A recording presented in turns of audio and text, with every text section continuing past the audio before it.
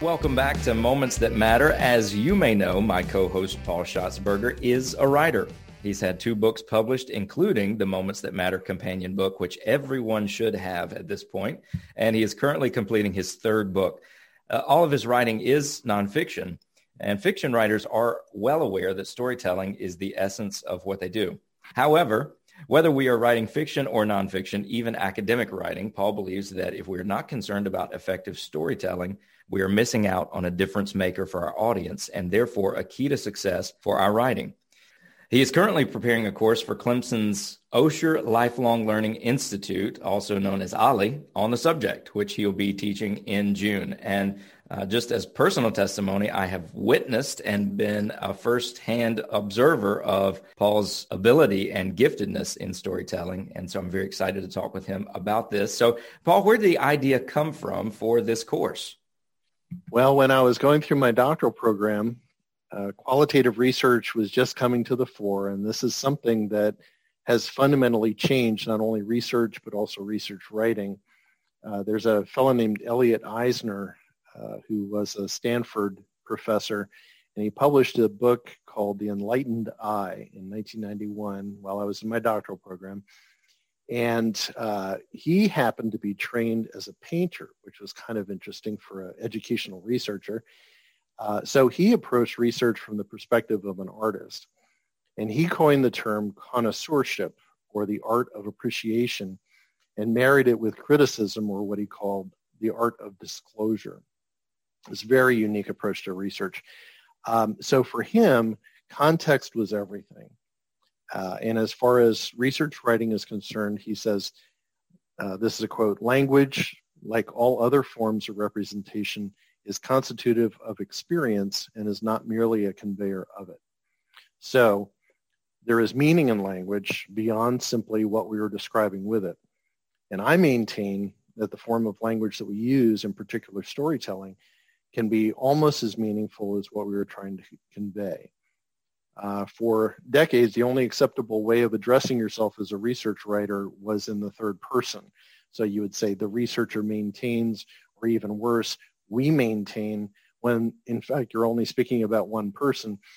And it was important, above all else, to maintain a certain detachment from the research process. However, as Elliot Eisner notes, the need for objectivity leads to camouflage, which is definitely a concern for any writer. So there is the potential for this masking of the voice of the researcher. Very recently, the American Psychological Association has come out and said the use of the personal pronoun is acceptable now in research writing, which gives you an idea how much things have changed in the last 30 years. Also, it's now accepted practice for the researcher to enter into and participate with the environment in which the data is being gathered. There even exists something called autoethnography, not simply an ethnographic or qualitative study based on observations and interviews, but literally a researcher studying themselves in some environment. 30 years ago, when I got my doctorate, this would have been unthinkable, but it's becoming commonplace.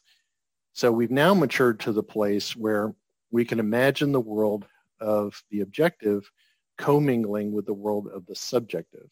And in fact, interestingly, John Vervaeke has invented a new word for the English language to express this commingling, and it's the word transjective. This term helps us go beyond the endless culture wars between radical romantics who privilege the subjective and the radical empiricists who see only mechanical processes. So my personal view agrees with Vervaeke's. There is much more that is real in the transjective than in either of the extremes. That's amazing. That kind of harkens back to an element of the conversation we had with Dr. Corey Latta, especially as he was talking about storytelling and research and allowing the researcher to include part of themselves. So with that in mind, what is the power of story as far as you are concerned? Well, story is all around us. if we care to look for it. It's said that more than half of the world's population prefers the concrete mode of learning, and story is certainly part of that. And this is because stories connect with our imagination and our emotions. We know that parables and myths have been around for thousands of years, and they've been used to teach some really deep truths that might not have been accepted otherwise, or potentially were not very accessible otherwise. So the question is, what is it about these stories that is so appealing and enduring? And I would throw in here that approximately 75% of the Bible is made up of stories. If we consider histories, parables, etc. And since the Bible is a perennial bestseller, we should probably ask ourselves whether the use of story might have something to do with that. What does research tell us about the importance of story? So there are a number of actual research findings that pertain to story. Some research has been done on metaphors and their ability to access different regions of the brain, including, interestingly, those involving sensory responses. So as an example, a metaphor like, quote, "he had leathery hands," for example, roused participants' sensory cortex to activity, while something like "he had strong hands" did nothing at all. Meaning, combined with vivid imagery, deeply engages the brain of the reader. Brain research also tells us that memory is based on our nervous system. We remember through our emotions. Thus, when we get emotional about a task, we have the potential for learning. And this can work in two ways. One is positive, one is negative. We can all remember classes where we were scared to death, either because of the content or the teacher. We were emotional, but because of those emotions being negative, we shut down and no learning happened. This is in contrast to classes where we were challenged, but we felt like we had the capacity to meet the challenge. And so emotions were more positive, and there was a positive environment for learning. Our brains love stories for exactly these reasons. We feel the emotion of the characters and the situation, but we have the safety of knowing it's just a story. By using storytelling, we are tapping into the emotions of the reader. We are creating the potential for their engagement. We are engendering empathy and critical thinking, and that experience is retained in long-term memory as something useful for later.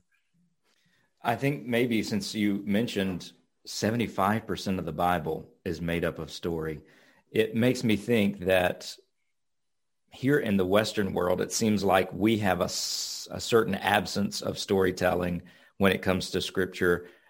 Maybe more so it's mental assent. It's a very cerebral engagement with the text and expanding on what was meant by the writers and original language. But since you've been on the mission field for quite some time, and I've seen it as well, do you think that this element of storytelling has maybe been lost in Christianity a little bit? And what would that mean if we were to engage it a bit more?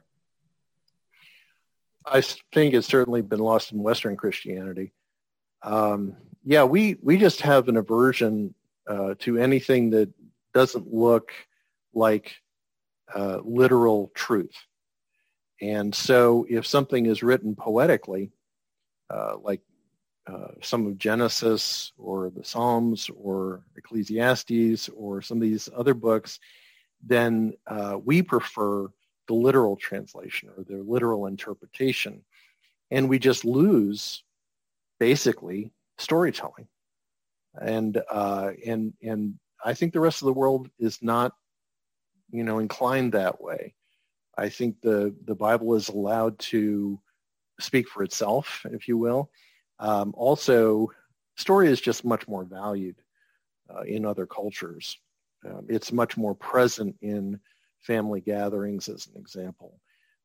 It's just understood that this is how truths get transmitted in societies.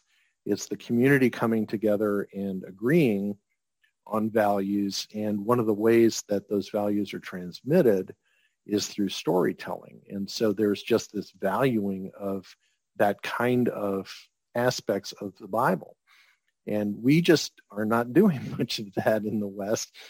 That's not how things get done, unfortunately. And as a result, I think in some ways we've fractured apart as a result of that, because we don't have the emphasis on community, on shared values. And so that aspect of, in fact, Christianity of the church is lost. And yeah, I think it's a tremendous loss.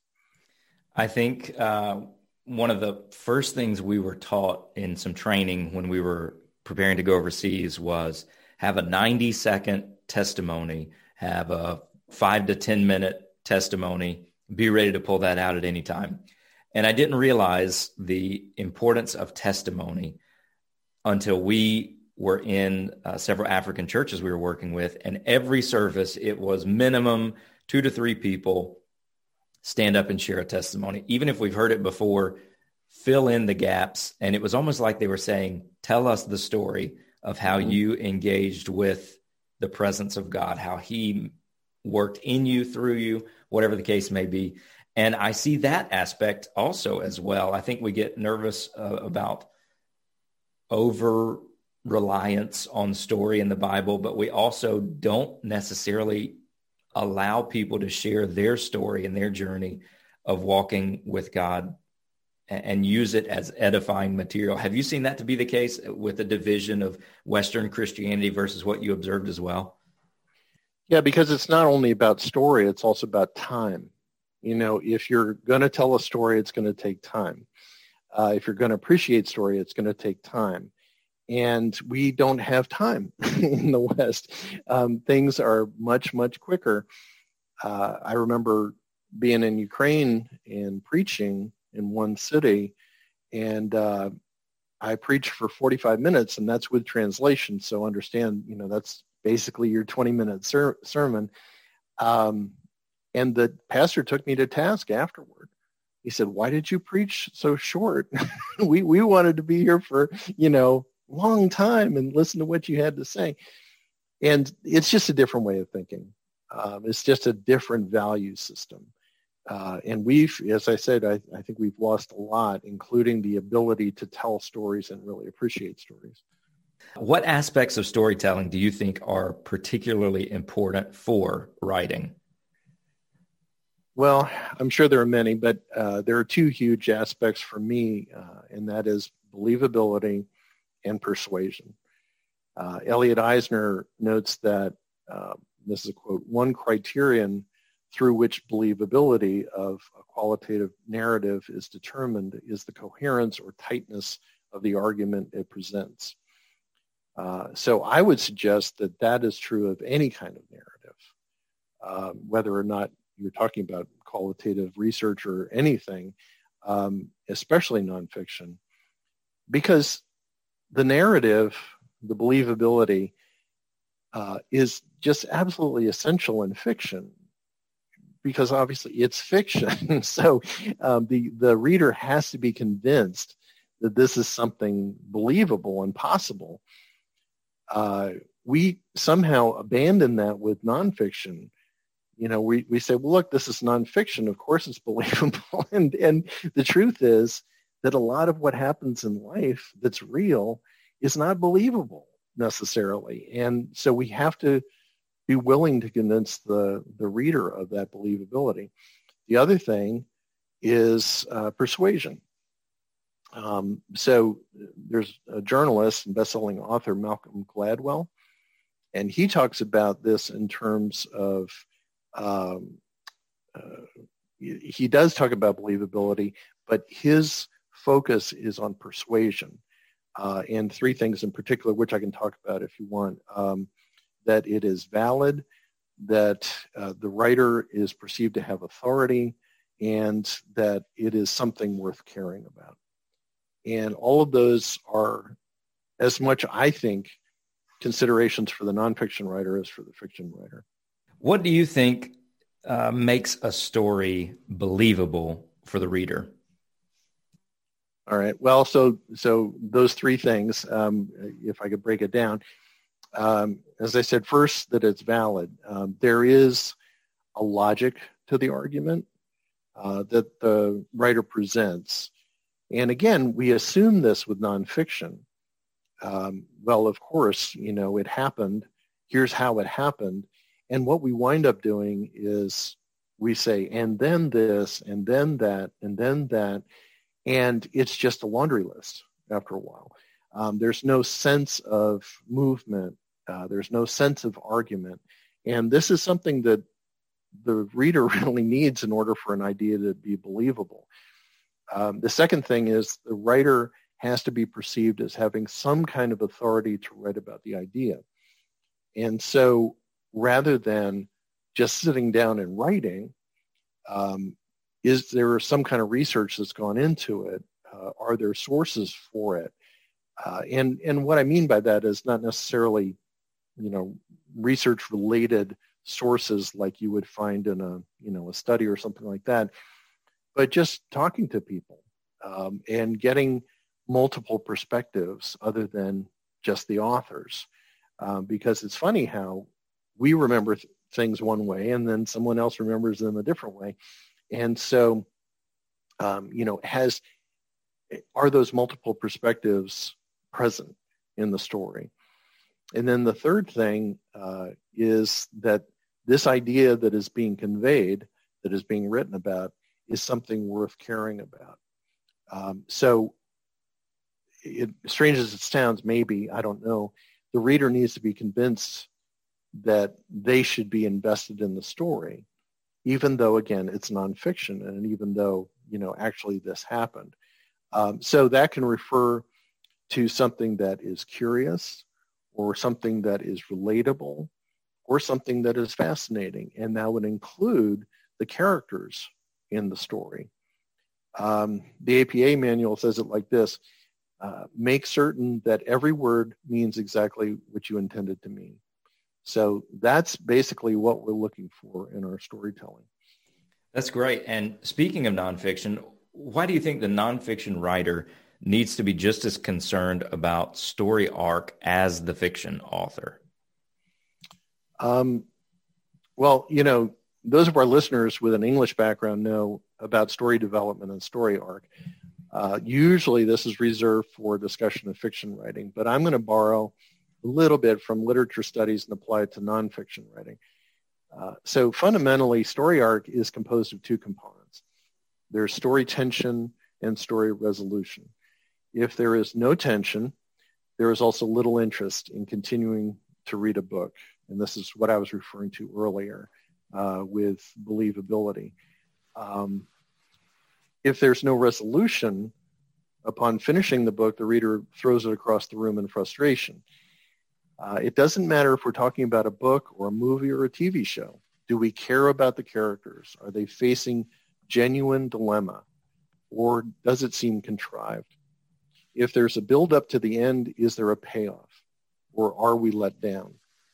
We've all sat through movies, and at the end of the movie, we wish that we could get the 2 hours back from our lives, that we just spent with it.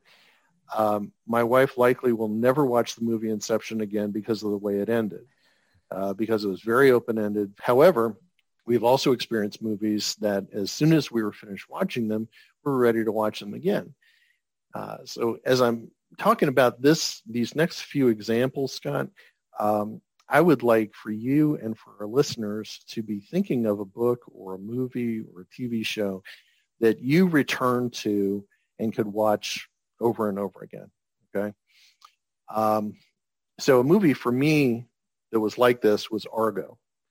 And I don't know who of our listeners has watched this movie, but this is the story of the U.S. Embassy personnel who barely escaped with their lives during the Iranian Revolution of 1979. They had to pretend to take on the identities of a Canadian film crew scouting locations for a fictitious sci-fi movie called Argo. Even though I knew they escaped, because it's nonfiction again, I was all twisted in knots as they were transported through the wild streets to the Tehran airport and questioned by security, and they had to endure a delayed flight before they could finally fly to freedom. Though the story is true, it is the way the story is told that draws me in and keeps me spellbound. And in fact, when I think about movies I enjoy rewatching, it may be for the action or the comedy, but it's always for the story. So there are also books that I have revisited over the years, and true stories that keep on speaking to me. One book would be Mr. God, This Is Anna. This is a story of a homeless 5-year-old girl befriended by a 19-year-old young man in England in the years between World Wars I and II. Though seemingly helpless, she winds up teaching the men some very deep truths about life and faith.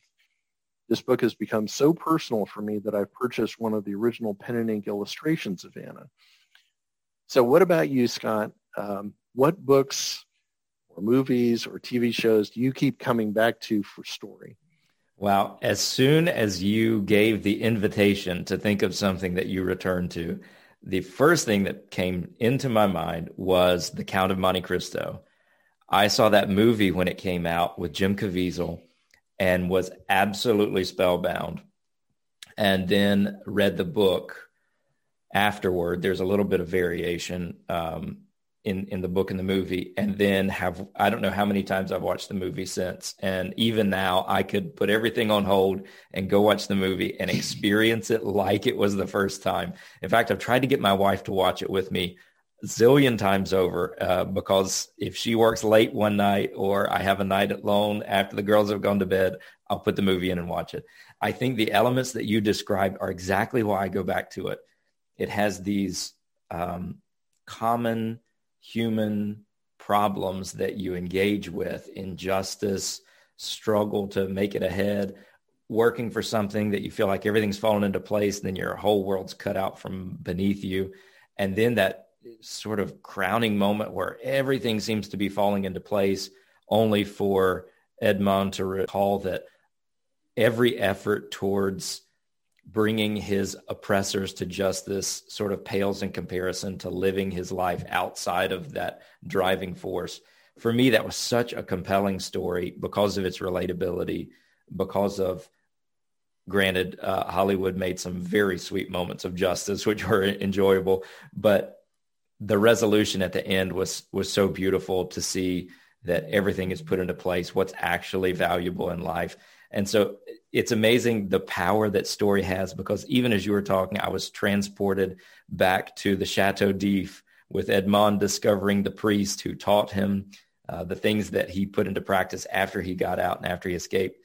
And I'm so compelled by this issue of storytelling because it's so relatable, and yet we so quickly write it off, I think, in a variety of areas, whether it's Christianity entering into the stories that we're reading, or practicing in church, or even if it's academic pursuits. I was talking with a professor of mine, a former professor, a couple weeks ago, and she was describing how she creates a message for preaching, and she, in sort of a meditative experience, reads the story several times in different translations of Scripture and puts herself in the story. And she was specifically using the woman with the issue of blood who came up with to touch Jesus's garment. And so she initially becomes just a member of the crowd watching the scene unfold. And then she becomes the woman who had the issue. And then she takes the place of a disciple. And then she puts herself in the position of Jesus Christ and sees things from all these different angles and really enters into the story. And I think there's such an important element for us, even in spiritual formation, through something like that. But we've all seen great stories, and we've all seen stories, much as you said, we want our 2 hours back, or something that was so disappointing. How in nonfiction writing can you set up and resolve tension, build up to the moment of tension, and then resolve it in a way that connects well with the reader? Well, one way you don't do it is by presenting just one side of an issue and then confirming that side. And this is done all the time, by the way, in research writing. Much better, is to establish tension by considering multiple perspectives and then introducing your particular way of looking at things, which may involve one or some combination of those perspectives. So the question is, like, what will happen? It's not obvious. The more obvious it is, the less the reader will care about it. So the success of the storytelling doesn't hang so much on confirming a particular perspective, but rather authentically pursuing the reality of the situation that's being investigated, much as a good detective show. So you just ask yourself as a writer, how often does Sherlock Holmes capture Moriarty? Or how often does Batman capture the Joker? If that's all you care about, you're missing the point of the stories. What we love is the tension and the chase and the encounter and the struggle. So if you're able to demonstrate the authenticity of your investigation and conduct your analysis with fidelity, your reader will gladly forgive your inability to confirm a particular hypothesis. That is not their major goal. The resolution of the tension is not everyone lived happily ever after, or everything turned out like I thought it would, because this is both boring and unlikely. The resolution, as with life, is in the satisfaction of a well-told tale. This makes me think of a story that we used in our Old Testament class here for primarily a group of students that were not intimately familiar with the Old Testament. And the story was about Judah and Tamar. And here we have Tamar, daughter-in-law of Judah. She's married to one of his sons. He dies. Through levirate marriage, the other brother who remains takes his brother's wife and provides for her. And it's a cultural thing, and it's all this tied into it. And then he dies, and Judah, fearing that he would lose another son to this curse of a woman, tells her, just wait a little bit and I'll have another son for you, and keeps putting her off. And she, suffering the slings and arrows of shame and society, ultimately disguises herself as a prostitute, has union with Judah, conceives. He has no idea that it's her, outs her later on as sort of this very loose woman. And then in this, stunning, zippy twist of an ending, she presents these tokens that he left her in payment. And everybody finds out, Judah was actually the one who was with this woman. And so the story has this, from a Western mindset, this sort of, what a terrible thing for Tamar to do. Here's this woman who's prostituted herself, and she chases down her father-in-law. What scandal is this? What R-rated movie could this ever come from? And then to realize in context, actually, the antagonist here in the story, sort of the dirty dog, was Judah, who didn't provide for her another mate via levirate marriage and provide her with a standing in society. So I remember a moment in class, we were talking about this, and no one was familiar with this story. And in a slightly better, but still probably poor retelling, I recounted the accounts of it. And I remember the shock of one of the students as they hung on the words of the story, and someone said, "That's in the Bible?" Like, I can't imagine this is in the Bible. But it made me think how incredibly compelling these stories of Scripture are, especially understanding in context, as it builds to this climax and then ends in a way that we wouldn't expect reading through Western eyes. And it so helps to keep it in context. And this is exactly what we try to do away with in our Western eyes. Sure. Because, this is just dumb, and also not culturally relevant anymore, and I don't get it anyway. And so, let's just stick to the facts. Exactly. Yeah. What can I take from this? And don't let me get in the weeds with all this that I don't understand. It's so interesting. And you mentioned the use of parable, which Jesus masterfully did in the New Testament. That I think, again, we've lost elements of that because most everyone can read and write in our society, and we provide them with devotional material and these safe, clean sort of books to read, experiences to go through. And yet Jesus told these stories that connected so well with people, and they knew exactly what he meant when he would say, I knew a man, or there was a man, and fill in these compelling details. And the stories were simple at their face value, but they connected so well. And I wonder, are we connecting as Christians with Scripture, with the presence of the risen Christ in our lives, or with other Christians? Well, one of the things that I don't talk about in the course, but maybe I should, is the difference between deductive and inductive learning and reasoning. We are so deductive in the Western world. We, want principles, laws, ways of acting, whatever, and then apply them. So you can have something like a one-page devotion, which is story, but nonetheless resolves somehow in one short page. And that's what we're looking for. It's just, give me the bottom line, what is the principle behind this thing? And that is exactly not how Jesus taught, generally speaking. Now, he did just a little bit of the deductive. He would just kind of actually tell sometimes, but mostly it was story after story after story. And so if you think about, as an example, Matthew 13, and Jesus is talking about the kingdom of God. Okay, what is the kingdom of God like? And it's just one thing after another that are seemingly so random and unattached to each other. And so it's the pearl of great price, it's the treasure in the field, it's a net full of fish. Like what? And so it's just one after another, and then there's no conclusion. That's the most amazing thing, is Jesus says, well, basically, you've got enough to go on now.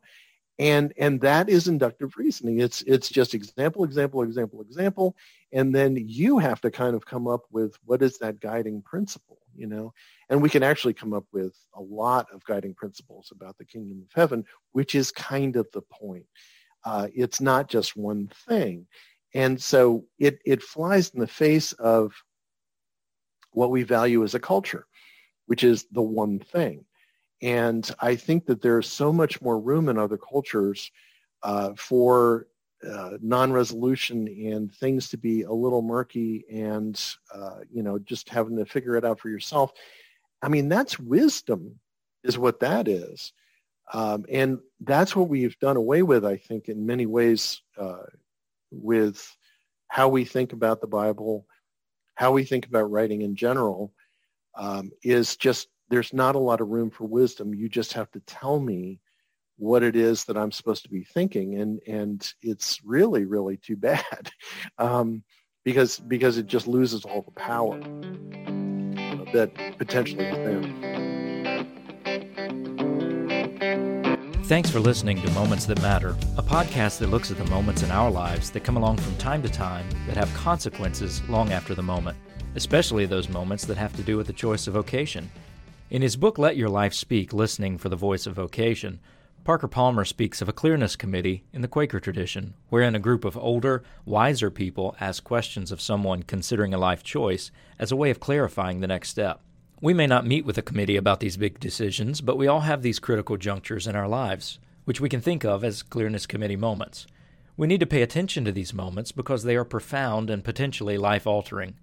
We'll relay stories from our lives and interview others about theirs, especially noting the clearness committee moments, those we choose to recognize and those that were sadly ignored, those decisions that were made with God in mind and those that were not.